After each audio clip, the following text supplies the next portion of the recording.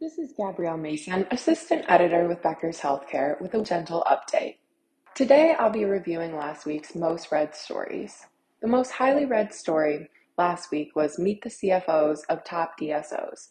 CFOs play a critical role in the success of DSOs as organizations grow their talent and expand their footprints throughout the US.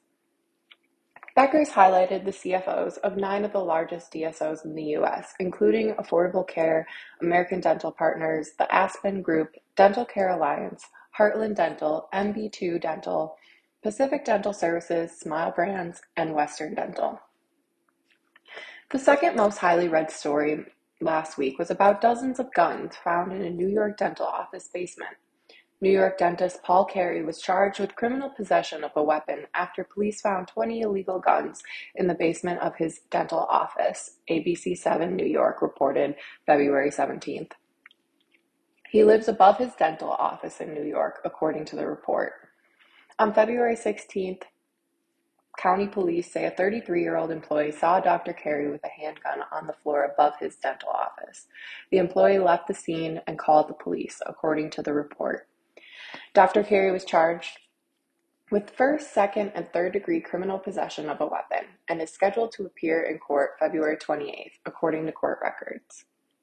Lastly, we did cover a study as well that found a voluntary workforce reduction of 3,300 dental hygienists since 2020.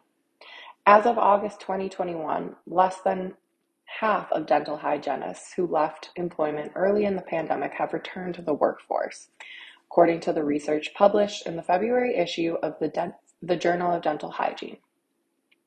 Researchers with the American Dental Association and American Dental Hygienists Association examined data from surveys on COVID-19 related health, infection control practices, and PPE use, and found that COVID-19 has exacerbated a voluntary reduction in the workforce by 3,300 dental hygienists, or 1.6% of the workforce.